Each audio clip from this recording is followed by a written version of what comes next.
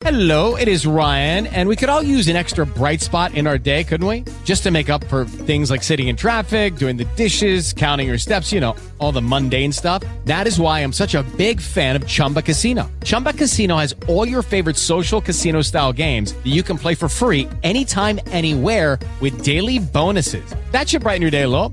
Actually, a lot. So sign up now at ChumbaCasino.com. That's ChumbaCasino.com. No purchase necessary. VGW Group. Void where prohibited by law. See terms and conditions. 18+. Blog Talk Radio. Hey, it's Flo, and this is my impression of someone calling into sports talk radio. Yeah, this is Flo, longtime caller, first time on air. I just wanted to say that I think it is absolute hogwash not to go out there and try Progressive's Name Your Price tool. You can see all your coverage options, and options are how you get rings, championship rings, and parades of rings. Finding options to fit your budget with the Name Your Price tool. Only at Progressive.com. You know, not for nothing, but my favorite rings have candy on them. Progressive Casualty Insurance Company. Price and coverage match limited by state law.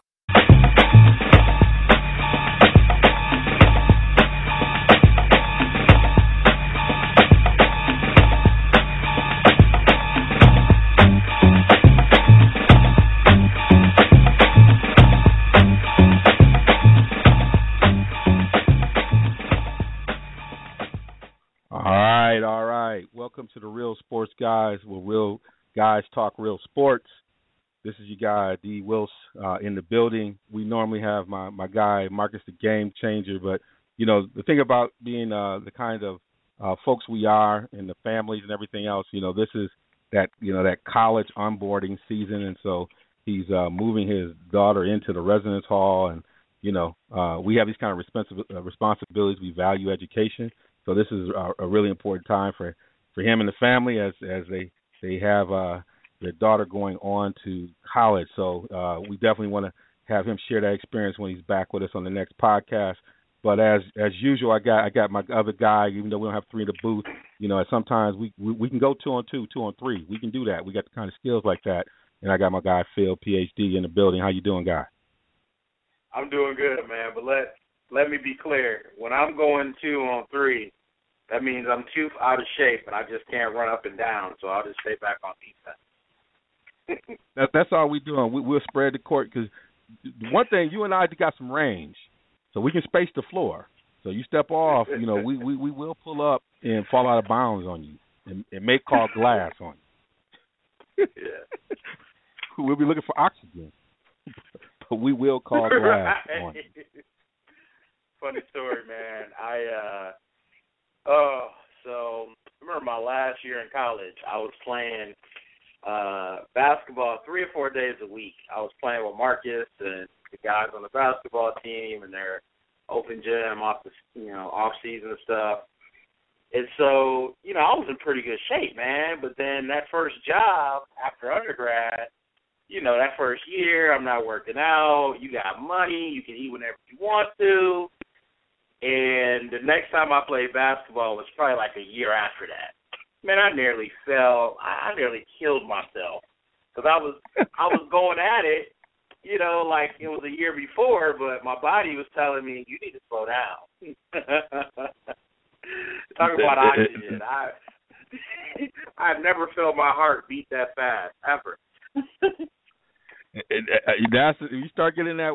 I mean, I was telling folks until for a long time I would play 3 and 4 times a week, and I remember I woke up and thought about it, and I hadn't played in like 2 weeks, and I had never gone any time in my life not playing basketball at least 3 or 4 times, and I just knew I wasn't gonna make it back. It never came back. It's like it wasn't gonna happen.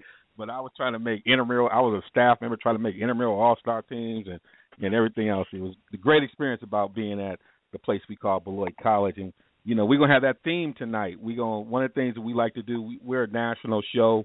We usually hit some national and sometimes international issues. But there are times when we want to, you know, kind of narrow in and still kind of have that national focus. But there are times we always want to reconnect, especially for the three of us with our alma mater. And so we got a special show tonight. We got the authors of Deprived, the Lost 1982 NFL season. Jimmy Grant and Sean Miskimins, the authors, will be with us tonight. They are 2 former Division III athletes, but now turned authors. And For many of us, we experienced that 1982 in many different ways, but they have a fabulous book. You can get a copy of it or learn more about it if you go to realsportsguys.com. Check out, we have an Amazon carousel, and you'll see the book there. Click on it. It'll take you right to it, learn more about it, but it's a must-read. We'll have a chance for Jimmy to talk about his quarterback rating system, which is pretty interesting, and his reasons why he developed his own system, given the quarterback rating system we currently have, and in the way in which folks look at it. ESPN has really been pushing that a lot. And so we got a great show. Phil and I will be hitting it hard, talking about a little bit of NFL. We'll be hitting on some of the college football issues. We have a whole bunch of stuff. Some of you, if you listen to our last podcast, we made our predictions, so we might hit back a little bit with that and kind of get a sense of where we are now with that. But before we get into the interview, I got some things on my big board. And I got this big board, and I'll probably, it's not like Mel's big board. I'll probably do something on Twitter, take a picture of it. But I got a couple of things I put on my big board. The one thing is RG3 is on my big board, and I've been trying to understand. I was just talking to Phil about this before we went on the air.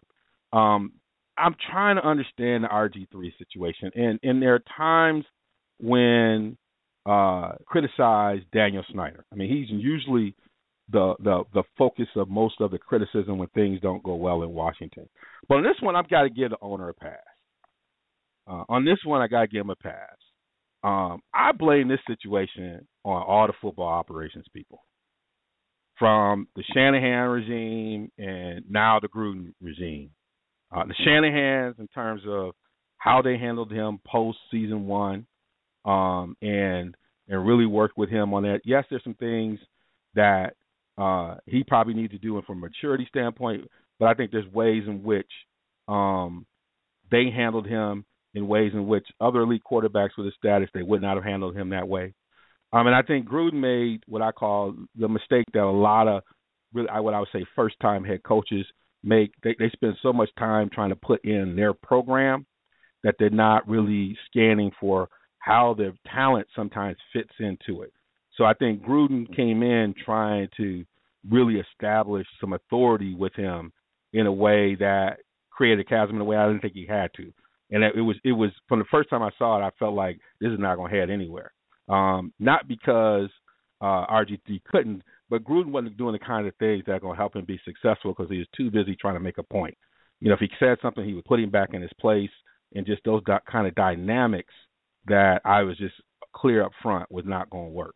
And so now what do? They're probably going to cut him, and then he's going to part his ways, and then we're going to go with Kirk Cousins. And the backup quarterback is always the person that everybody's clamoring for. Everybody talk about the backup quarterback and what they're going to do. And now we got another one like Kirk Cousins, who he wasn't impressive at all, but somehow because he kind of says the right things, we going to figure out that we can give him a chance because, he practices the way we want to. I feel like, I want to come out with some of my own things. Sometimes I feel like, is AI right? Because folks want to just come out with their own stuff and try to talk about the way in which he's practicing and his approach and everything that comes along with that. And sometimes I just listen. We're talking about practice, not a game. We're talking about practice. We talking about practice. I hear people say, well, he practices, he does all these different things. And some of that is okay, but it's not kinds of stuff that leads you to championships. And RG3 has a special arm, had special skills, but this whole concept of developmental approach to quarterbacking, it's going to be great to even talk to Jimmy and Sean a little bit about this, that, even when you talk about the quarterbacks in 1982 or those eras, some of the things when you read their book, you also get a sense of how coaches and organizations try to develop quarterbacks, even quarterbacks you didn't think were going to be great, they develop quarterbacks or veteran quarterbacks that, like a person like Ken Anderson, who late in his career, or Plunkett, who were able to revitalize their career, could do it because organizations understood that there's this developmental process that's part of it. And I think that's lost today, and I think we've lost a lot of talent because coaches and organizations don't have that approach. And so I got RG3 on my big board. The other person I have on my big board, just on the opposite side of it, is Serena Williams. Oh, my goodness. I mean, she won that first match. If you left and gone to the store and had to get you something to eat, usually tennis matches will last an hour, hour and a half, maybe 2 hours. You come back, it's over. I mean, it was like she was practicing by herself. I mean, Serena is on a mission. I don't know if it was, straight out of Compton came out, she got hyped and felt like she was rejuvenated. I don't know what it is, but she came out strong, came through the building, just crushing it, and is going to try to run that cycle again. And you got to start talking about her in terms of being the greatest tennis player of all time and one of the greatest athletes. I mean, I think the way in which she's changed the game in a lot of different ways, and there's been a lot of discussions about on the air around the fact that given her greatness, had she benefit in terms of the financial benefits from sponsorships in the way she should have. And I think that's a conversation we need to think about. I mean, when you think about how far the Williams sisters had to come, when you coming from the environment they had to come from to get to where they are now and the determination, there's a story there. And I think marketing and everything else is about a storyline. And to not be able to find ways for her to benefit, those are things that would be, are very important in terms of how we look at her. But she has just been incredible, and I'm just excited to see her, do what she's doing now. In some ways, I felt like, I wish we would have been able to appreciate her more, because I think that, she has done something incredible, and I think as we reflect on her career and her greatness, we're gonna think we had somebody who is one of the greatest athletes, male, female, we've seen. I mean, she does things on the court that I think even her male counterparts are saying, wow, she is doing her thing. And then the third person on my board, just because they can't stop talking about him, is my guy Tom Brady. I grew up in Michigan, Ann Arbor, watched Brady, loved him, but he can't just get away from this stuff. As much as he probably wants to get away from it, he got to fight it. He's still in the middle of this. We're going to over some deflated balls. We in court systems. Roger Goodell, the habitual line stepper, is pushing this thing to the limit. I mean, from an NFL standpoint, there's sometimes people say all publicity is good publicity, but this is run its course. It's taken away, I think, from the game in a way that it needs to. This has kind of run its course to people being tired about it. It's not Bounty Gate that had this kind of intrigue that kind of held a little bit. This thing lost its luster a long time ago, and there should be some owners who just want to let this thing go. And I'm hoping that, I know we're seeking some resolution here pretty soon, but I want to take this off my big board, but I can't, because everywhere I turn, you got drawings of him. First he's looking old, then they kind of corrected that, and now I got him looking somewhere near what he's trying to do. Everything. Now they're talking about his drawings, the drawings of him in the court. I mean, they're trying to milk this thing for everything they can get. And I think this is a time where it's kind of having a negative hit on the NFL, and the fact that, you can't spend all your time in the courts and not have people start to wonder what's going on. So, Roger Goodell's got to win this one, because if he doesn't, there are going to be some problems. The owner is going to have to do something. At some point, owners have to think this contentious relationship with the players is not going to be good for long run. And so they got to find a way either to smooth this out. When something like this ends up in the court, that means that there's something deeper happening between the NFLPA, the players, and the NFL. And Roger Goodell was one of those main things. And now you got some owners who are split on the way he's handling business. So, when you try to mess with the number one guy, the number one stunner, Tom Brady, that everybody loves, that has reached beyond the game, that opens up something new. So, I'm excited and ready to go. And, we have some great stuff to talk about tonight. And I'm looking forward to having my guys who are here to meet me tonight, Jimmy and Sean, talk about their book, because I think it's going to be a fun time. And, we're going to be hitting some really good stuff here, talking about the 1982 strike, because I think a lot of stuff that we're seeing today has a lot of connection to, what happened back then, and this relationship that continues to happen with the Players Association, the players, and the league. And, this goes back a long time. And before some of you folks who are listening to us,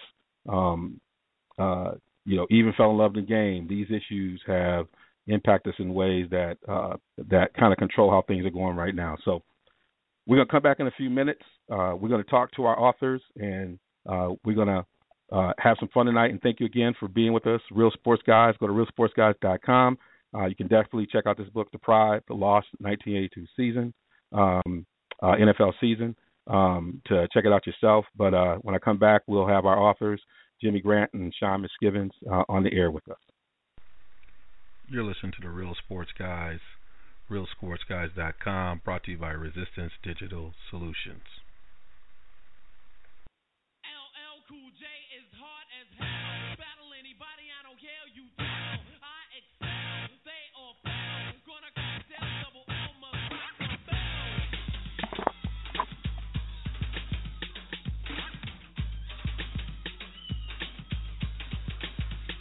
I've been waiting and debating for oh so long, just starving like Marvin for a Cool J song.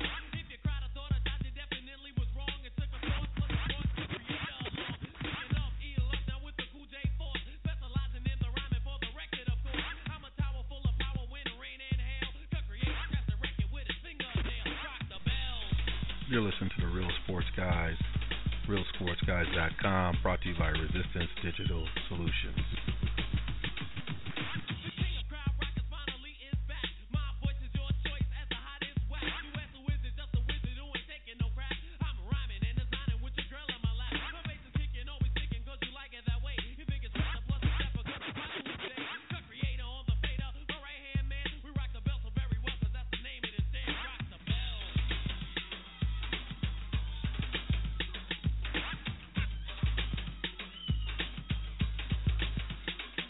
Some girls jam and some girls won't, cause I'm making money and your boyfriend don't. LL, what the hell, gonna rock the bells? Or you walked up rappers wanna do this well. Rock the bell.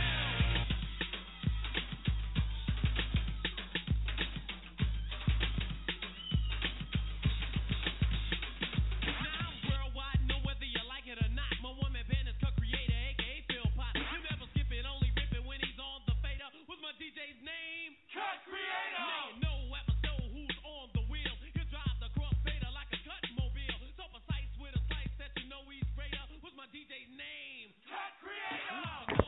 What do you know? Earl rolls the weed. I go to the store and get low. Go store, you crabby looking nappy head. Just get back, 'cause there's a 10 to 1. All right, welcome back to the Real Sports Guys, where real guys talk You're real listening to the Real sports. Sports Guys, There we go. realsportsguys.com, brought to you by Resistance There we Digital go. Solutions. Yes, there we go. I'm mixing like the Cut Creator right now. We're back on. We're ready. I'm doing the voiceovers. I'm cutting up tonight. I will get my turntables going. I got my boy Phil T back in the building, but I'm excited right now because these are two guys that I know, and it was interesting when I was reading their book. because I've heard them talk and tell stories, I could almost hear them talking to me, which was great, and they're great storytellers. But it also made me kind of reflect back on my own childhood and and how I felt about that time, and I love the way they approached their book in terms of integrating their own kind of upbringing and family culture into even thinking about the what ifs, and so it's something that I definitely encourage you to check out. You can get their book if you go to realsportsguys.com. We have an Amazon carousel right there at the top of the page. Click to it. The material helps us to really kind of understand some of what we see in the NFL today and where some of the origin of some of the contention, as I was just talking about with Brady, where some of that stuff comes from. And it also reflects and lets you know a little bit about, the history and some lost stories that people should really know about. And so it's great to have on the air with us Jimmy Grant and Sean Miskimins, the authors of Deprived, the Lost 1982 NFL Season. Hey, gentlemen, thanks for being here tonight. Thanks for having us. Yeah, I've been looking forward to this, and I had a chance to read the book, and part of it is, as someone who's worked on writing projects with others, I guess, and Jimmy, I'll direct this to you first. First of all, how did this idea come about? Where did it come from? Can you talk a little bit about that and why you decided to write this book? It's funny. We, as far back as being younger in college, we used to always joke about writing a book together about football because we're both. I mean, I'm a high school history teacher. I'm a football coach. Sean's a high school history teacher, and we just like history, and I love NFL history, and so we started kicking around ideas, and I love the 82. The games I remember pretty well. My first Super Bowl was 14 because we lived near Pittsburgh at the time, and that was the Steelers' last of their first run. But I really started to get into football in the 80 season, and so 82, you're starting to get really into it, and then the strike hits, and you realize that as a kid there's a lot of business involved in all this. It's not just a game, and so that season always fascinated me, and I just thought about how would the season have played out differently if there hadn't been a strike, and so I think that was sort of the inspiration for it. And I love that era of football. I want to say from 70 to 85, 86. That's probably my favorite era, and so it just stuck out as something I thought was interesting and kind of maybe a forgotten story. I agree. I mean, that's a period. That's a period that I came of age in, so I do resonate that. Sean, you going to add something to that? Yeah, if I could just add something, part of, when you're a history major, it's not like math or science where there's a lot of questions, where there is, a direct, correct answer, and that's it. That's the only choice. So I think part of our training in college was to think outside the box and look at alternatives to different sorts of questions. So, and Jimmy hit it on the head. That is our favorite era of the NFL. A lot of those guys, some guys we just miss, like I miss Staubach. I never saw him play, but, he was a name that was thrown out. And then there's all these guys that were great in the early 80s. And I think when we said we wanted to do this, it was like, well, let's feed our passion. Let's feed, something from the 70 to 85 time period NFL. And I've always been a big bookstore browser and, looking at history books and sports books. And, so part of me was like, well, what's something that can be really analyzed? What's something that can be retold? And, a lot of people listening right now that might have an interest in the NFL, I'm sure they remember the 87 strike. Well, only 3 games played with the scab players and 1 game was missed. So the bulk of that season was played. 12 of the 16 games were played. In 82, you barely had half the season played. You had 9, and then they switched the playoff format. So it's just it was so built for we lost a lot of stuff here. What exactly would have happened if they'd played the whole 16-game season and the regular playoff format? So that what-if history thing in us, it kind of took hold.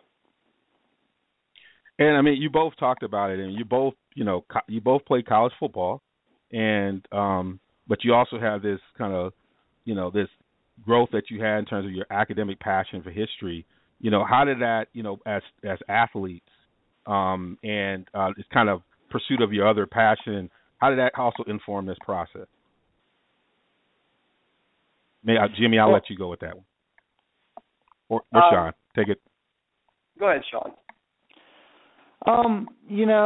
I remember Jimmy was one of the first people once we got out of college to talk about being a lifelong learner, and I wasn't into education back then in terms of I had my history degree, but I didn't have my educational teaching certificate yet, so I was kind of like, well, what does that mean? And he's like, it means that you're constantly cultivating your academics, you're learning new things, you're taking classes, maybe you're getting advanced degrees. And so, as I first jumped into the museum field being a curator before I became a history teacher, there was a lot of opportunities I had all of a sudden where I was writing things and I was publishing things. And, I remember, we're in the early days of school right now, so we're going over the regiments in my class, and I'm giving out my syllabus, and I'm telling them, okay, you're going to write research papers this year. And I was like, I used to be excited when somebody would say, you get to write a research paper and you get to pick the topic, so long as it comes under the heading of this class. So kind of when we were coming up with the idea for the book, it was like we want something from, what we would call vintage NFL of our childhood, and then, we get a chance to delve into books and libraries and go to the index and look what we're looking for, and, okay, I got to go to this website, I got to get this newspaper. I've always liked doing research and then historical analysis, so whether it's actual, military history, like World War II, or it's baseball or football history, I got a whole bookshelf just of, 50s, 60s, 70s, 80s NFL Major League Baseball books. I love history and I love sports history. So, it was a fun task, just like writing something to be published about, the Air Force in a local magazine or for a local periodical that I've done. It was that sort of fun. I love research. Yeah, and and I had written early in my coaching career, I had an article published in a coaching periodical. And when I wrote it, I'm like, I doubt they'll print this. And then they did, and I had 3 or 4 other ones published, and I was like, wow, I always liked to write. I always liked, as Sean said, that research kind of process. And I'm like, if I can have something published in that small format, let's see if we can do it in a bigger format and see how it turns out. It was sort of like just a fun project, to work on. And so, you just kind of figured, let's give this thing a shot and see if we can do it. Jimmy, I'm going to continue with you, and Sean didn't jump in. When you write stuff like this, you're doing research, you're getting a lot of stuff.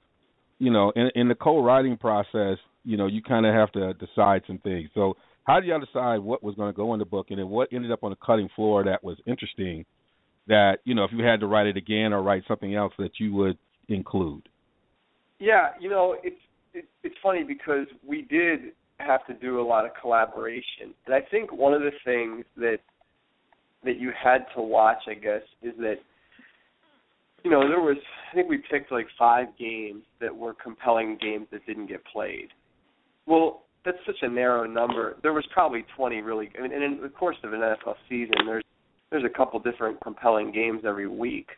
But you start looking at that and you're like, for the ordinary person that picks this up, that's not like a football, stat, junkie, they're going to be, through that third game and be like, all right, this is boring. I get it. Games were missed, So we had to sit there and kind of narrow that down because you just get to the point where it would become like a Reader's Digest of pretend football games didn't happen. So that was something that, while I was interested in it, I'm like, I don't know that the average reader will want to read more than a few of these. So for me, that would have been something that I left on, I would say, so to speak, left on the cutting room floor. So that was something for me. Sean? There's a couple things that, as we got into the 82 strike, of course, we remember the 87 strike. There was a near strike in 1970, and there was a short strike in 1974. And to be honest, I didn't know much about the 74 strike. We go into that a little bit in the book. I knew nothing. I didn't know there had almost been a strike in 1970, and it's funny, and that got left on the cutting room floor because basically some of the issues they were upset with then got hammered out to a small extent, and then in 74, things changed and they were coming to a head again, and that kind of led into the 82 strike, so that was covered more. But so some of the stuff in the 1970 strike that almost happened was left on the cutting room floor. I mean, it was interesting because different people years later said things like, I remember Mel Renfro saying and Cornell Green, a couple of the Dallas D-backs from that era, were like, it was stupid when we talked about having a strike. We had it at the start of training camp. The owners had plenty of time to, come up with something, and, we should have struck right at the regular season. I think one of them even said something like, we should have struck the day of the first game. Like, we should have told them we're not coming out of the locker room unless this happens or whatever. Basically, like, it would have given us more leverage, but people weren't united. And I think something that you will get if you read the book, and this basically probably goes back from like the late 80s all the way back, is NFL players were not paid that much money, and they needed that job. A lot of guys had jobs in the off season all the way up to the mid to late 80s.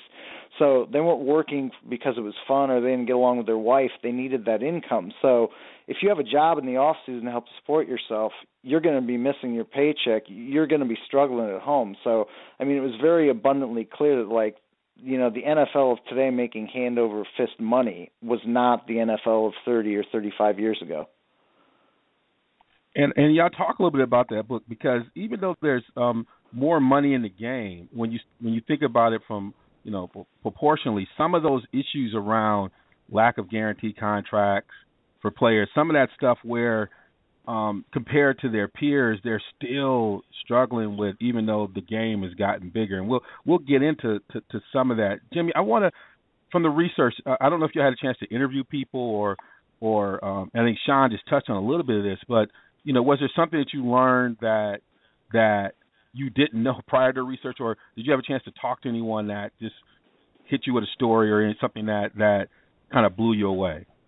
Well, I'll let Sean take this because he actually got to talk to someone. The guy that I was slated to talk to, it was going to be Bradshaw, and he stiffed a card show that we were going to go to and have a chance to talk to him. But Sean got to talk to Darryl Grant, who was a really good player on the 82 Redskins. And so I'll let him talk about that a little bit, about what his analysis of that was. I thought that was interesting. When I met Darryl Grant, I had a chance to talk to him for a few moments casually, and for those like Phil, I was a Cowboys fan. We didn't have a pro team where I grew up in Oregon, so the Cowboys were on TV all the time. They had some glamorous players. It was fun to watch people like Drew Pearson and Tony Dorsett, and so I remember watching the 82 NFC Championship, and I remember basically Darryl Grant salted the game away when he caught a batted Gary Hogaboom pass and took it into the end zone from about 12 yards out to push it from 24-17 Redskins to 31-17 at RFK. So he obviously was an integral part of that Redskin team that got to the Super Bowl that year. And, in the research in the book, prior to that NFC Championship game, Dallas had really had Washington's number for a pretty good period of time. Now, there were some tight games. It wasn't like they were ripping them, but Dallas had a pretty good, 8-1, 7-1 the last 8 games against Washington. They had even won that year in RFK. Washington won 8-1 during the strike season. They lost at home to Dallas. So when I interviewed Darryl Grant, I said, you guys had lost to them at home. They had kind of beaten you a lot recently. Was psychologically, was that in the back of your mind, and what sort of lift did you guys get when you knocked Danny White out of the game? Because 82 was the only year Danny White, who of course did a pretty decent job replacing Staubach. It's tough replacing a legend.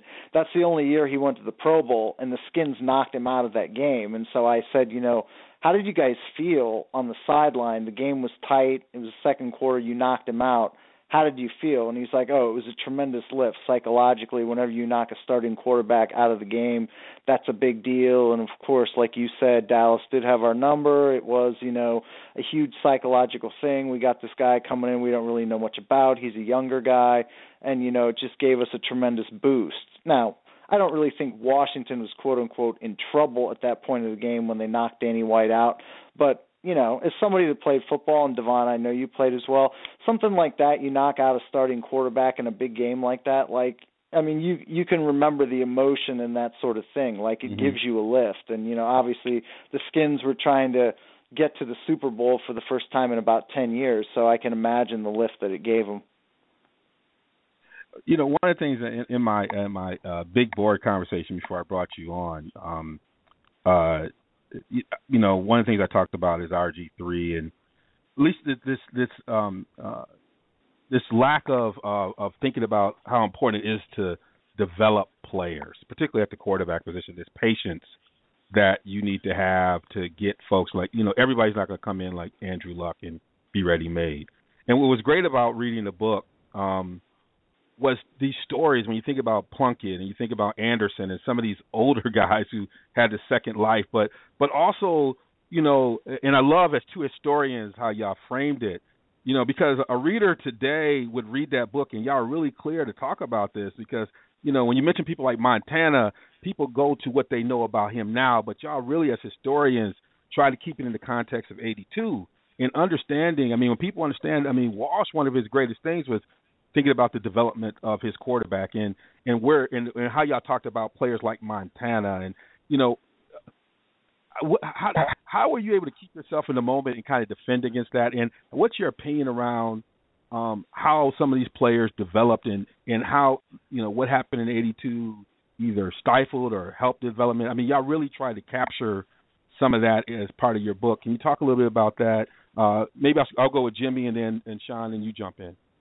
Well, I think the money changed everything. I really do, and not for the better. Now, if I was in the NFL, I would say it changed it for the better. But I think it's really, and it's easy for us to sound old and say it's ruined the fabric of the game. We just sound like old people when we say that. But in a lot of ways, it really has.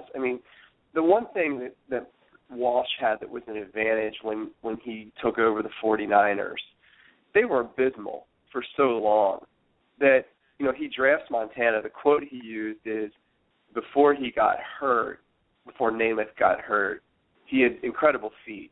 And Walsh talked about Montana saying he had these nimble feet like Namath before he got hurt, and that's what attracted him, how good his feet were.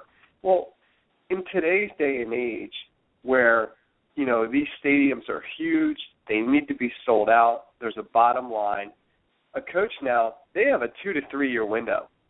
And if they don't turn it around, they're done. So a coach coming in that drafts RG3, he's not looking at a 5-year plan. It's a 2-year plan or a 3-year plan. And it's almost like gambling and saying, you know what? I'm gambling here. If he gets hurt, if he's not any good, I'm done. But if it takes me 5 years and I leave him on the bench, if I'm going to say I'm going to develop him over a 5-year period, I'm not going to be here in 5 years.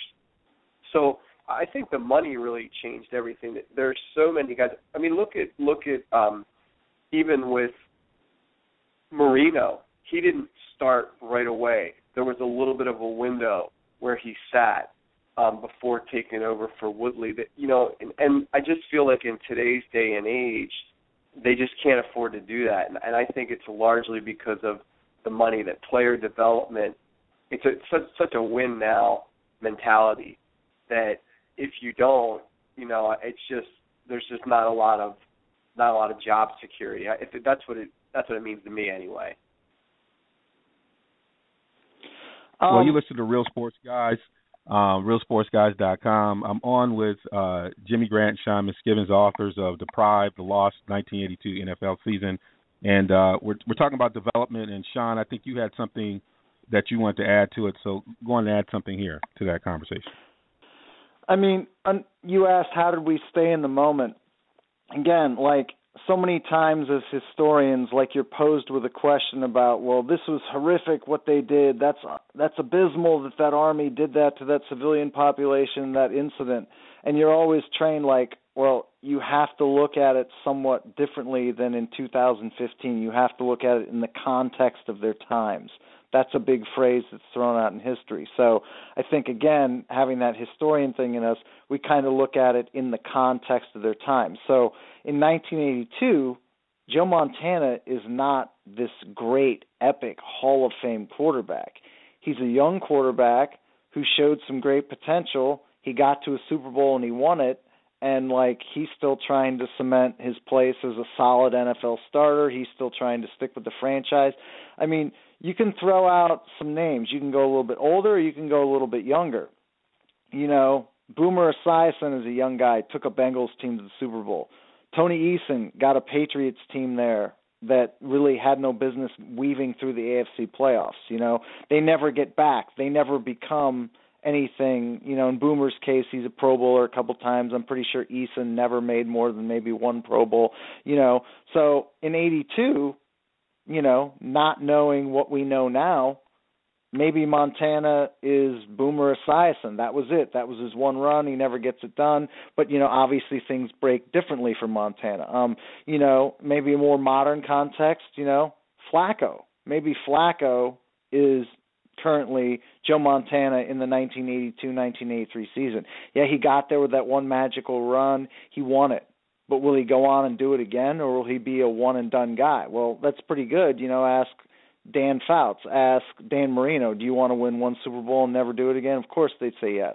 So, it's the context of the times. In reading the book, you can kind of even, some of the quotes from some of the Niners guys that played on that team, they talk about how awful the roster was. When even as guys that loved NFL, Jimmy and I used to collect all those little bubblegum cards when we were kids.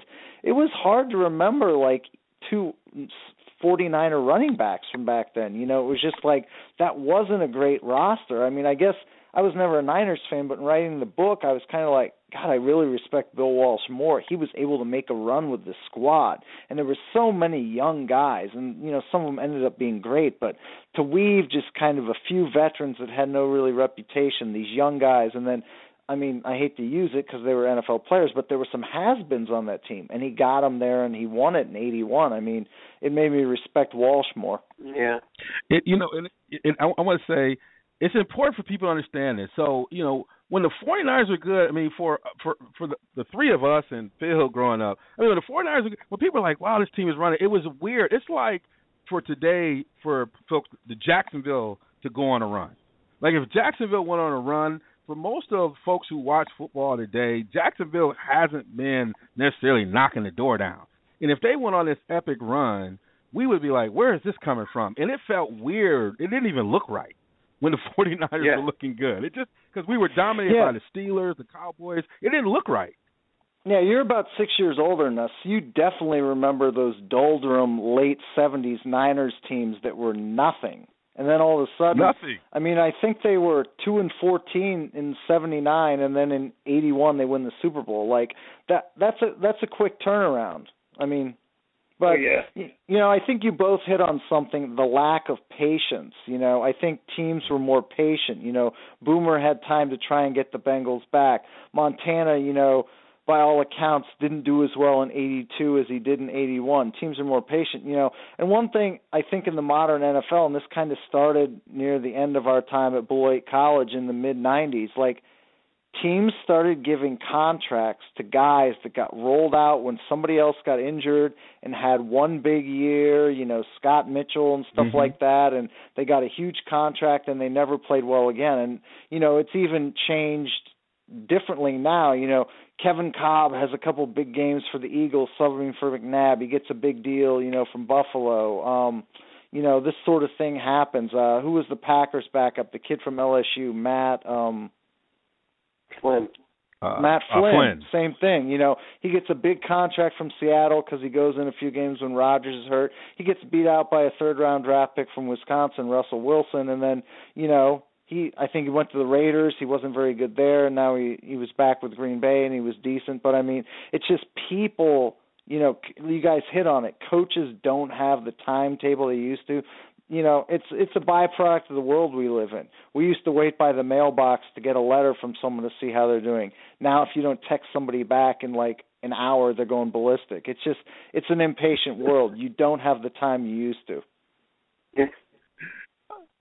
I love this. The greatest thing about the book that gave it, even when you were addressing the what ifs, which is this is the twist that just cracks me up, is the way in which you integrated your family culture into the what ifs. Like, what gave you the idea, and how did family members, how did folks react to the tone? And I could feel it because I was trying to reflect on my own family, but that was the most interesting part of the book. If you read the book, is great. You get to know their families, and the stuff was so 70, and in 80s it was in the PC wasn't there. What was that like to kind of bring that part into the book? Jimmy, I'll go with you, and then Sean. I mean, to some people, I think it was a little scary, like that. Just like people that know me kind of well but don't really know my family, they were like, "Mother of God, like that was your childhood." But I thought it was hilarious. I mean, most of the stuff that my dad says is 100% accurate, or it's you know, I had to tone it down maybe a little bit. You know, but at the same time, you know, he's a great person. I mean, he's an old school. He was a hardworking guy, and you know, he had a hard edge to him. But he would sit there and, you know, make jokes like that, and, you know, suck down beers, and, you know, say that Joe Montana was a wimp, and, you know, other expletives I won't repeat. And, you know, you just kind of chuckled at it, and it was funny to go back and think about, like, funny stories from our childhood, and, you know, it just, I mean, again, you get nostalgic when you do stuff like that, but it really was like a different time period. Like, and I know like people always say that because when we get old, we become nostalgic for when we're young. But you know, you came home. I was telling kids in classes the other day, nobody played Atari when I was little, unless it rained, because Atari sucked. The graphics weren't great. The games weren't that great. Now the video games are unbelievable. So you came home in our neighborhood, and you got off the bus, and if it was spring, you were playing, you know, baseball. If it was fall, you played football, and you know, you went to high school games on Friday night, on Saturday. You know, you watched it, college games, and Sunday you played outside until the games came on. You know, in the NFL, and so it was very humorous for me to think back about, you know, some of those moments and you know, laugh about, you know, stuff that you know, we did, and you know, so it was enjoyable. I just, you know, it was just a fun thing to do. Devon, the math teacher at my high school, she's an inner city girl. She grew up in Washington D.C. She's a college basketball player. You know, she's very funny, and she, you know, her quote about the Irish is, "Y'all ain't cookie cutter people." And, you know, kind of paraphrase what she means by that is, like, nobody is going to bring, like, a family counselor to come and watch an Irish household and say, this is how you properly conduct family business. This is good for everyone's morale. This is, like, good, you know, mentoring of, like, training kids to be adults. It's a little crazy. It's a little controversial. It's loud. But if you're watching it and you're not involved in it and you're not getting berated or, you know, told to climb up on the roof while people are throwing beer cans at you, then it's entertaining. But, you know, we managed to survive this, and, you know, we're the better for it. You know, we'll deal well with tough situations at a job or in life or whatever. But, you know, it was kind of a little homage to growing up Irish. Now, there's a lot more stories we could have weaved in there, but, you know, nobody's going to buy a book about our family, so we just weaved in a few humorous ones as we could. Now, I've got 5 brothers and sisters, and, you know, they live all over the country. And, you know, my sister in Denver, who works for the government, I guess I didn't do a good job of keeping in touch with her during this writing process, and she didn't actually, like, she had known that I was talking about writing a book, but she didn't know it was actually published. And one of my other sisters called and was like, "Oh, Lori is running out to get this book right now." And I'm like, "Really? I didn't know she was that into football since she moved to Denver." And they're like, "Oh, no, she's not. She wants to know what you wrote about our family." And I'm like, "Oh," so she's like worried. And they're like, yeah, I think she's worried that, like, you might have wrote stuff about her without her permission. And I was like, oh, no, she's not covered in the book, so it's all good. But, so for the most part, different family members that have read it, my godmother, my brother, they thought it was entertaining. They liked it. They thought it was good. My godmother, my mom's own sister, was like, I can't believe you guys were secretly tape recording your parents' dinner conversations and then playing it back later when they didn't know what the heck you were doing. I'm like, we were kind of, a little bit on the poverty line. We were bored. There wasn't a lot to do. We talk about there was not really cable TV at the time. Kids had to entertain themselves more. And all right. A humorous, I remember going to an Eagles game with my dad in '83, and it wasn't that cold. And he's like, here, we're walking in the vet. He's like, hold this blanket. And I'm like 9 or 10. I'm like, we don't really need a blanket. He's like, just hold the damn blanket. And you walk in and you get up to the seats, and he's like, I'll take the blanket now. When he unfolds it, there was like a 6-pack of beers in it, and you look at it and start laughing, and you're like, oh, all right. You were the bag man. He was having you carry the bag. Right. So I love it. We're here with Jimmy Grant and Sean Miskimins, authors of Deprived, The Lost 1982 NFL season. We're going to take a short break, and we're going to come back, and we're going to hear about the Grant quarterback rating system. I think you got to hear this stuff. This will be good. We'll come back here in a minute. Resistance Digital Solutions. Are you tired of running to the boys in blue? Are you done with listening to sales staff trying to upsell you technology that you don't need? We've all been there. So, what did the Real Sports guys do? We contacted Resistance Digital Solutions for all our technology needs. They are not there to meet sales quotas or make profit margins. They simply just want to sell you what you need at a fair price. From iPads to PCs to flat screens, TVs, or intricate home theater systems, they customize every solution based on your needs. Check out their website at www.resistancedigital.com or email them at sales@resistancedigital.com for your custom technology solutions today. All right, this is Devon Wilson. You're listening to Real Sports Guys, realsportsguys.com. We're here with the authors, Jimmy Grant and Sean Miskimins, authors of Deprived, The Lost 1982 NFL Season. You can get the book at realsportsguys.com. We have a Amazon carousel. The book is there kind of spinning. Click on it. Buy it. It's a must-read. It's hilarious. And you'll learn a lot about things about the NFL that, have kind of creeped up here in recent years, and you'll get a sense of that kind of the connection where some of this stuff is kind of evolved to. For some folks who might be kind of joining and getting interested in the game in the last 5 to 10 years, you'll get a sense of where some of this stuff has come from and how it's evolved. But one of the interesting things about the book, and Jimmy, I'll let you jump in here, is that you developed your own rating system, and you talk about why this is different than the current systems that people use to rate quarterbacks. I wanted to give you a little bit of time to kind of talk about this because I think it's important to understand that people are thinking differently about some of these things, and I think you've really kind of thought this through. So I'll let you kind of describe it. Yeah, a number of years back, I looked at the all-time quarterback rating system. Okay, and so I started. I'll give you some choices here. You got all of us can play. Okay. Dante Culpepper, Dan Marino. Who do you like better? I would say Dan Marino. Okay, good. Staubach or Cutler? Staubach. Unitas or Gerback? Elvis Gerback. I know you're a Michigan guy. Ooh. Everybody will say Unitas because he's great, but I like Gerback. Okay. I mean, Unitas statistically, that you can. If we're just going to follow statistics, we say Unitas. Okay. John Elway or Kyle Orton? Elway. Okay. Every single one of the guys I mentioned, Culpepper is rated higher than Marino, Cutler is rated higher than Staubach, Gerback's rated higher than Unitas, Kyle Orton's rated higher than John Elway. I mean, I could go through the list and for eons about players that you're like, oh my gosh, he's rated higher than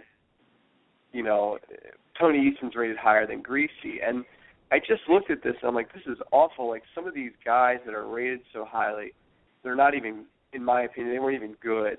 And so what I started doing was I started looking at, well, why are they rated higher? And the rating formula, it values so many things like completion percentage and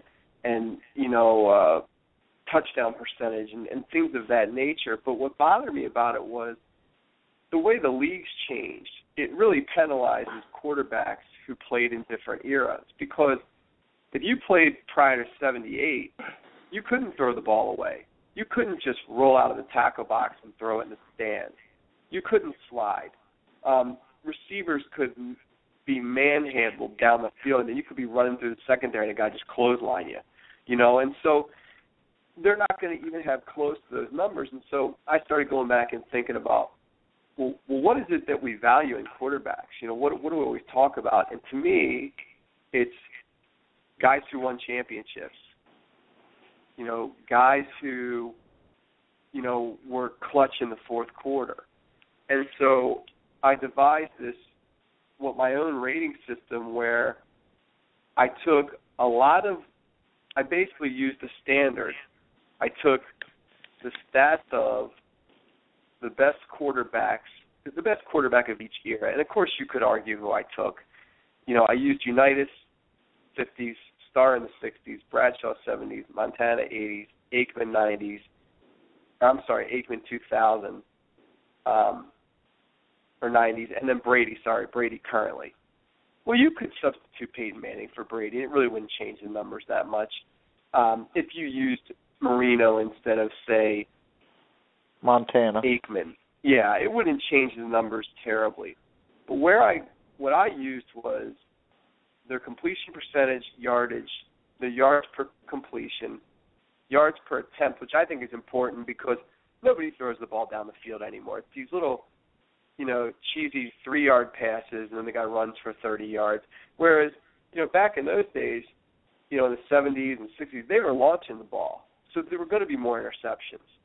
And then I used their touchdown and interception percentage. But I gave them points for titles, fourth quarter comebacks, and they got a bonus point if they played more than half of their career before the rule changes in 78. The bump and run rule change. And then taking the average of those statistics, I now measure every quarterback against that on a 7 scale, and that's how you devise the rating. And so when I come up with my top 10, it's guys like Brady and Starr and Montana and Unitas and Bradshaw and, guys who were clutch when they had to be, guys who won titles, not guys like, no offense, I think he's a nice player, but Carson Palmer, or Matt Ryan's the 11th best passer of all time. Chad Pennington's 12th. I mean, are you kidding me? Matt Schaub's 13. He might not even make an NFL roster. He's the 13th rated passer in league history. I mean, he's rated higher than Marino. I mean, it's Brett Favre. It's obscene that's how they rate quarterbacks to me. And it's really hurt some guys, in my opinion. You look at a guy who recently passed, a guy like Kenny Stabler, who I think almost anybody who knows football could make an argument that, Kenny Stabler was one of the best players of the 70s. Yes. Yet he's still waiting for an appearance in the Hall of Fame, because if you look at his quarterback rating, he's 99th all time. I mean, John Kitna's rated higher than him. I mean, if I had 2 minutes left to go in a game, and I had, Tony Easton standing there, who's also rated higher than him, or Kenny Stabler, I mean, is it even a question? I mean, I'd be like, hey, Tony Easton, go get Snake a Gatorade before he goes out there. I mean, I hate to say that, but, so I just think what we tried to look at was, or what I tried to look at is, what do you do in the moment, when it's all out there?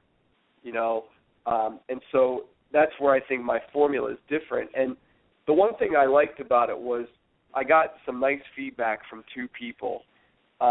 Ray Didinger, who's a huge guy on the NFL Network. He's a big NFL historian. I sent him the formula, and I got a really nice response from about how much he liked it and where he thought that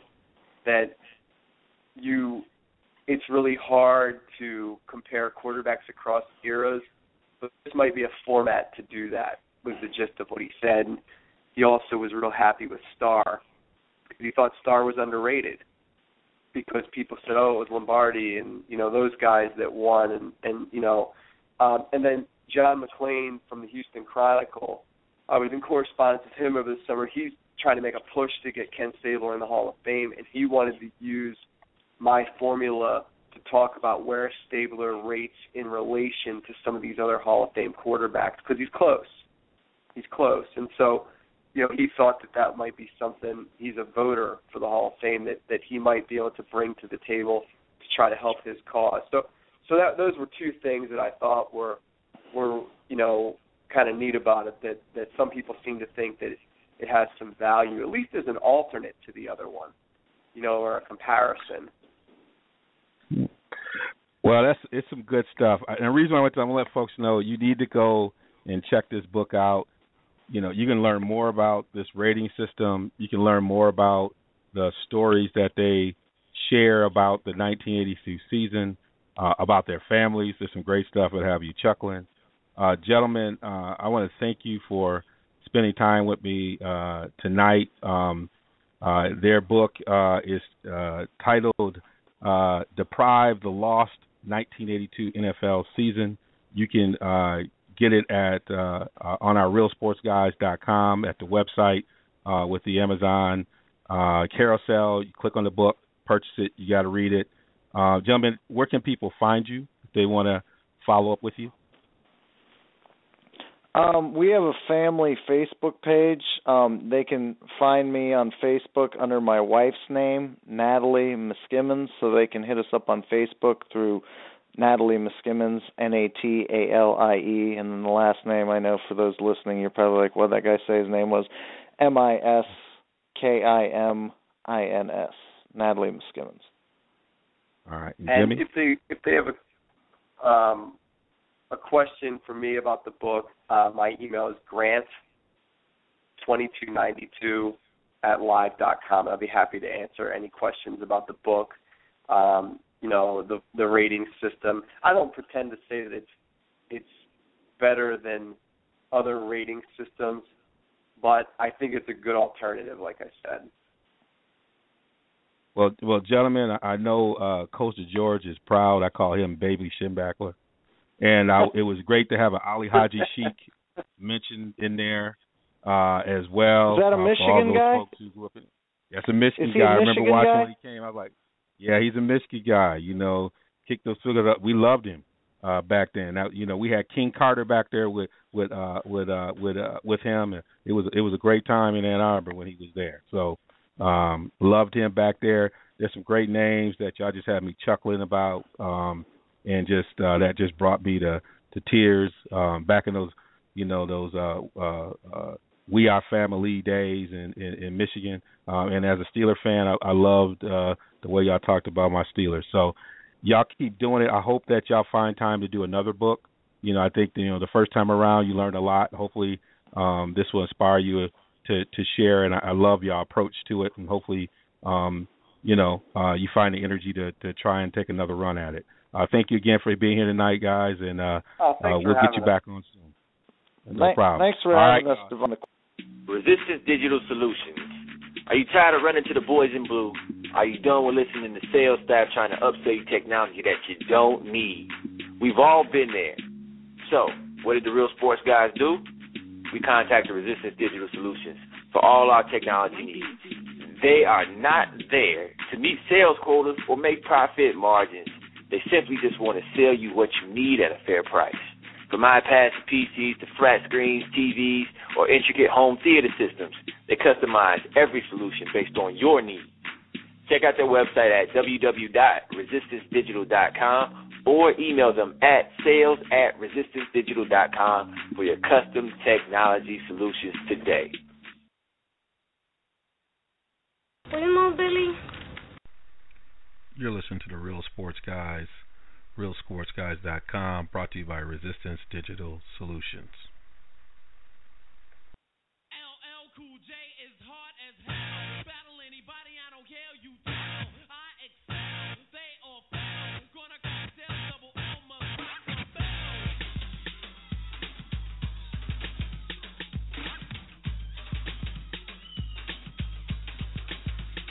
I've been waiting and debating for oh so long. Still starving like Marvin for a Cool J song. If you cried or thought I died, you definitely was wrong. It took a thought plus a thought to create a along. Speaking of E-Love, down with the Cool J force. Specializing in the rhyming for the record, of course. I'm a tower full of power, wind, rain, and hail. Could create, scratch the record with his fingernail. Rock the bell. You're listening to the Real Sports Guys, realsportsguys.com, brought to you by Resistance Digital Solutions.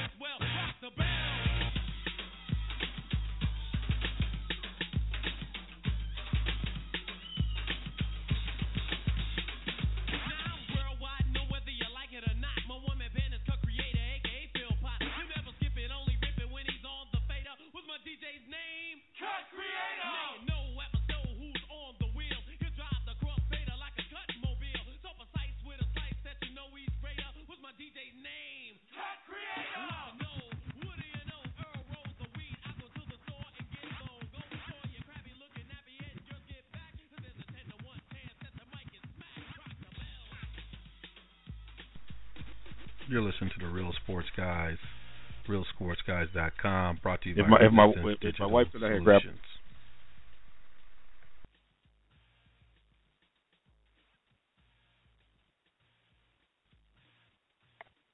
Well, this is good. It was a great interview with Jimmy Grant and Sean Miskimins, authors of Deprived, the Lost 1982 NFL season. It was just good to have them in the building. They did a really good job. You know, Phil, I'm going to give you a little chance. You got to kind of sit on the sidelines and just reflect and listen. Wanted to just kind of hear some of your thoughts. I thought it was it was really interesting how they came up with the idea for the book. You know, I haven't had a chance to read it yet, or I haven't read it yet, I should say. But it was really, really interesting because when they opened up the interview and they mentioned, hey, a lot of people remember the 87 strike, but the 82 strike doesn't get as much pub. And you're right. I remember that 87 strike. I remember the scabs and people crossing over, and I do remember all that. So I'll be really interested to read the book. And it also was it was interesting to hear the chemistry that Jimmy and Sean had in terms of just from the interview. So I'm assuming that probably came out through the book as well. Yeah, I mean, I think that you can, you know, they're great storytellers, and you know, the family aspect of how they brought that into it to provide a context was an interesting angle to it, and you know, the rating system that Jimmy developed, I think, really, I think as he talked about, placed value where I don't think folks have kind of placed value, that they kind of, you know, you can contextualize what somebody's done. And just not have it about, you know, the stats, that all of it has a context to it, and trying to capture the context, I think has really elevated, you know, some of the quarterbacks that, you know, I think most people would place some value in. You know, when you think about what they talked about, you know, how would you, I mean, you think about some of the labor stuff today, some of the Brady stuff, and just the kind of ongoing contention that was obviously part of that 57-day strike. How do you see do you see some of that stuff continuing, and how do you view that as, in terms of the future of the NFL? Because I see some of those similar things still being issues, but it's just the scale is different today because of the money. How do you feel about that? Yeah, so I believe the strike that we just went through, 2012, maybe 2013, that was a lot different than the strikes back in 87 and 82, because as fans, we, based on the 7 ESPN channels and the 55 regional sports channels, we felt a lot more connected. We learned about things closer to real time, where 25, 30 years ago, things were much, much different in terms of how we got our information. So I think also the players had a lot more leverage now, because players had more informal platforms to speak out on things like Twitter, and also the internet, where those weren't resources that they had 25 or 30 years ago. I think the other big difference between the strike we just had and the 82 and 87 strike is that football was not the giant that it is now. It was certainly one of the big sports in the country, but I think it was behind baseball at that time, or pretty close. And also, the sports, the NFL wasn't as advertising and non-football fan friendly as it is now. Back then you pretty much had hardcore fans, and a smaller percentage of the population who were not hardcore fans followed football. Now, I would argue that the non-football hardcore fans probably outnumber the football quote-unquote purists, because football has such more of an entertainment value. You have more legalized gambling. You have fantasy football. You have all these different broad things that have brought people to watch football, where maybe they didn't grow up with football or they didn't play football growing up. So those are some dynamics that I think that are different. So to me, that adds value to what Jimmy and Sean did with this book, because there's probably a lot of stories and a lot of things from the interviews they were able to pull in that maybe never saw the light of day in terms of through the national media. Yeah, and and it's funny, like, even going back and in their book talking about people like Joe Montana before they were great, when they were in the process that people didn't quite know that they were going to become that person. And I almost feel like that with someone like a Russell Wilson, where he's having some success, but he's living that kind of criticism. People aren't sure whether or not he is that person. And you see some of that today, where maybe 10 years from now, folks might be like, what were we thinking about? But it's hard for people who kind of see these commercials of Joe and some of these people now to know that there was some period of uncertainty. And the idea of the 49er franchise, when I said, the Jacksonville thing, it was true. I mean, when people were talking about the 49ers, I remember people were like, oh, the 49ers. I was like, what are you talking about? Because not everybody had access to TV like they do, or information now, like you kind of pointed out. And, I had to kind of make some special arrangements to kind of see some of these games. And when they were like the 49ers, I mean, it was like if someone was saying Jacksonville's on the rise. I mean, you'd be like, are you crazy? Or the Jets, going on a Super Bowl run. You'd be like, these folks are crazy. That whole notion of it is hard for people to kind of understand, in this kind of role of development. And I love the way they answered the question of how hard it is today, but it doesn't mean that it's not necessary. And I guess only the coaches and organizations that have security can actually do it. So Seattle can do that, maybe, or other organizations. But the idea of needing to let somebody develop is still a necessary thing, as I was saying earlier to RG3. And so, that was kind of an interesting part about it when you start to compare, that era to this era and what produced greatness, and even people like Plunkett and Anderson who had this resurgence late in their career. I was like, can that happen today? Like, can that? Can you have a Kenny Anderson or a Plunkett today? I mean, could that? Like, who would be the Kenny Anderson or Plunkett today? I couldn't even think of it. Yeah. And so that's amazing. Well, hey, check them out. They're on the realsportsguys.com website. We have an Amazon.com carousel. Their book is kind of spinning around there. Click on it. It's called Deprived, the Lost 1982 NFL Season. Really, really loving it. I want to hit you up, and we kind of talked about this a little bit off air, and then kind of hit into it a little bit. I hit into it, my little rant. This RG3 thing, man. I'm trying to understand it. To criticize Daniel Snyder, but I thought about it on my way home. This isn't a Daniel Snyder issue. This is the football operations people.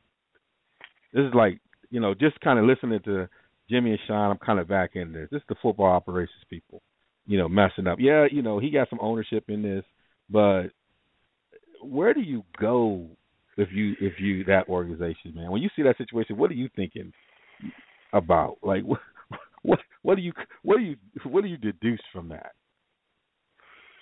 Well, we were kind of talking about this offline, and my perspective is slightly different. I feel that sometimes things just blow up. They just go bad, and it's not necessarily somebody's fault. So if you looked at RG3 after his first season, everything looked great, okay? They went to the playoffs. I believe they lost in the first round, but they made the playoffs with a rookie quarterback. They won 10 games, or like at least 10 games. And RG3 was looking like a rising star. He made the Pro Bowl, and the Redskins looked very justified picking up, like making all these moves to get that pick from St. Louis. It made sense that they mortgaged away their future to get a guy like this. I remember even listening to Sports Talk Radio at the time. I forget what show it was, but they had polled all 32 or 31 other GMs and had asked, hey, would you have given, like knowing what you know now, RG3 had this great year, would you have mortgaged your future like the Redskins did, knowing that you would be getting a player like RG3? And in that poll, it was something like 90% of the GMs that responded said yes. So to me, we have to keep things in perspective. How often do you have a Pro Bowl quarterback in his first year all of a sudden just dud out like RG3 has? It doesn't happen often. There may be a listener out there that can pull one or two examples out, but out of the, that's not many. So in my opinion, that means that it doesn't happen often.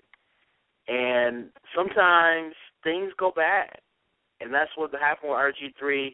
And I don't necessarily think there's anybody to blame. It just went bad.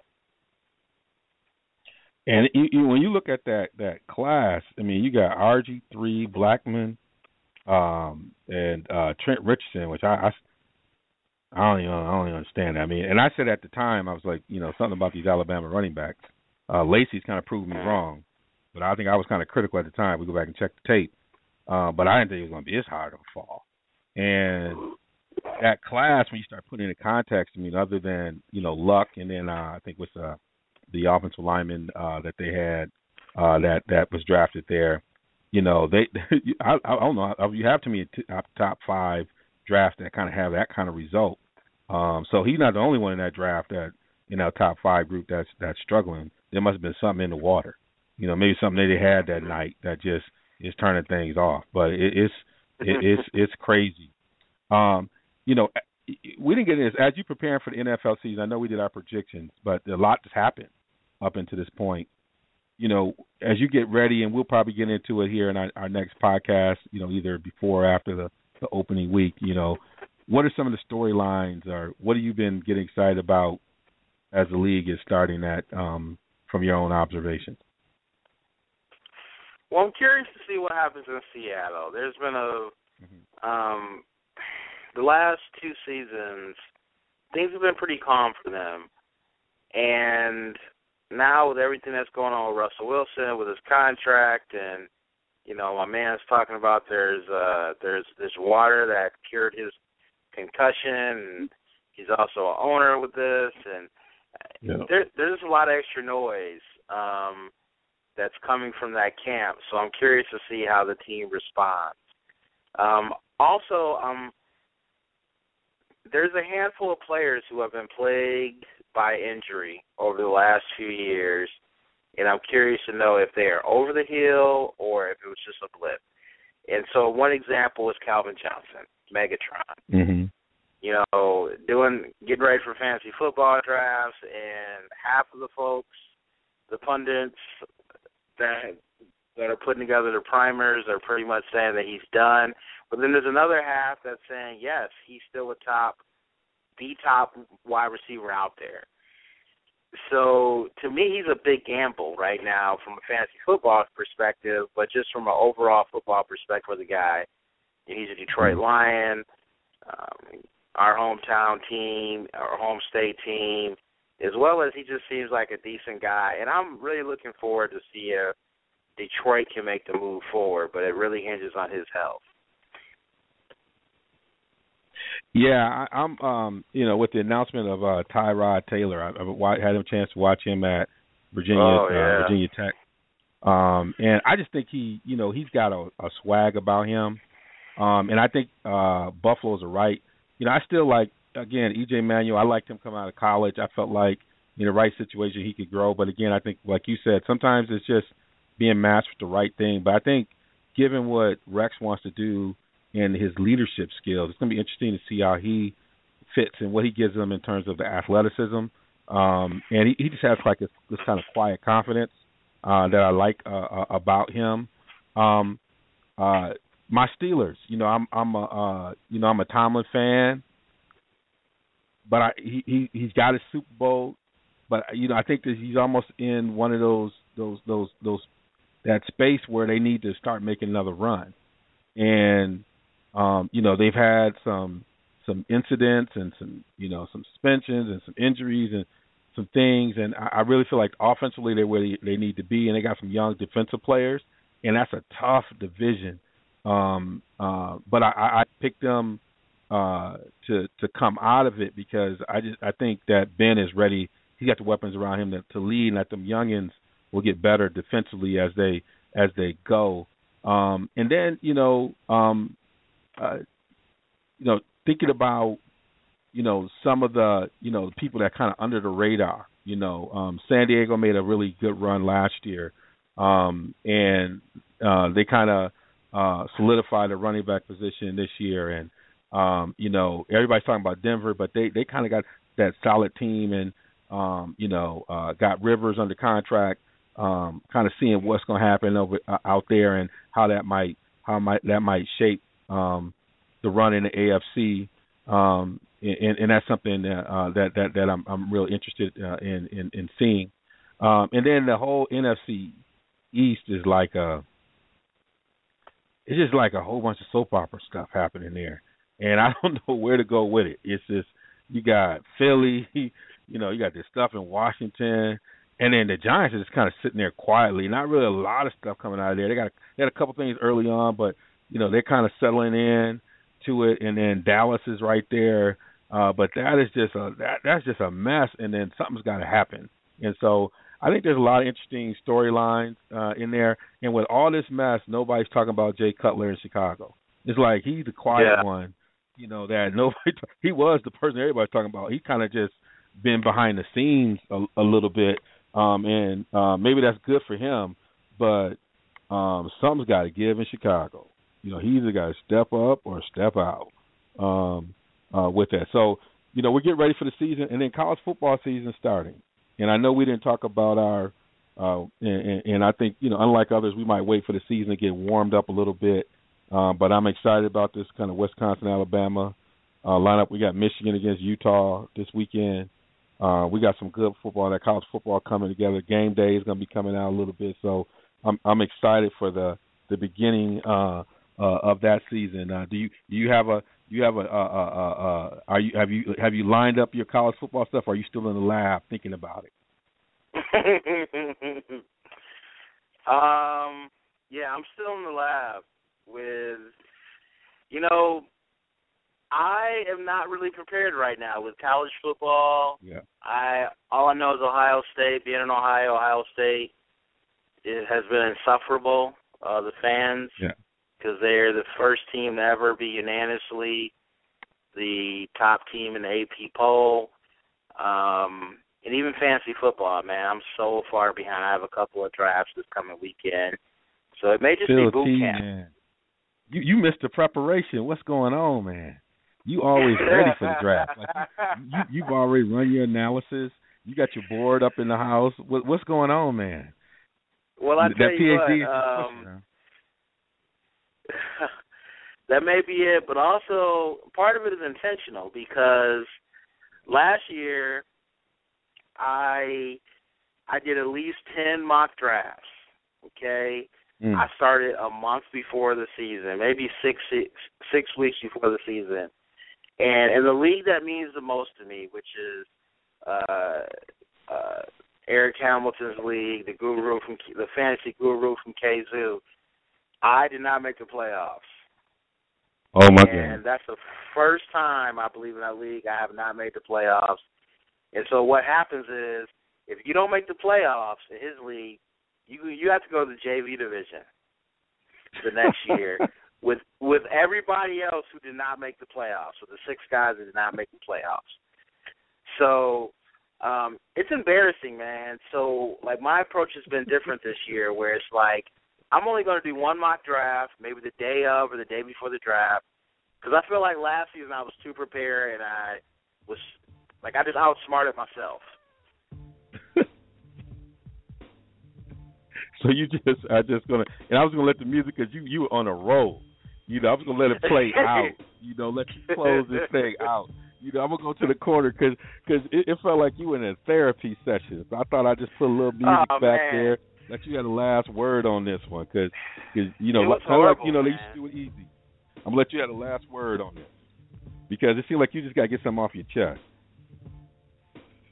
Well, like I mentioned, I'm in the JV division this year, and it's embarrassing. It is very, very embarrassing.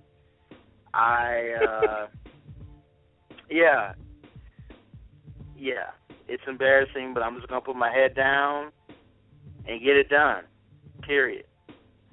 And everybody else out there listening, if you had a bad fantasy football season, just know that it doesn't mean that you are incompetent.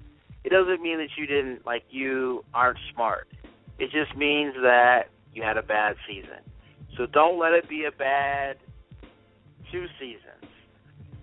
That's all I got. And I'll say, as a person who started out my first commissioner role, and then my team, my draft went crazy because I was trying to focus on being a commissioner. I think I went like 0-5, close wins, high scoring, and then made a run for the playoffs. I understand, and this year I'm like, I gotta bounce back. So you're right. Don't take it too bad. Just get better. Get better. But remember, you are what your record says you are. Until next time, this is Real Sports Guys, y'all. Thank you, Jimmy and Sean, for being with us. We'll see you next time. Peace. With the Lucky Land Slots, you can get lucky just about anywhere. This is your captain speaking. We've got clear runway and the weather's fine, but we're just going to circle up here a while and get lucky. No, nothing like that. It's just these cash prizes add up quick. So I suggest you sit back, keep your tray table upright, and start getting lucky. Play for free at LuckyLandSlots.com. Are you feeling lucky? No purchase necessary. Void where prohibited by law. 18+ terms and conditions apply. See website for details.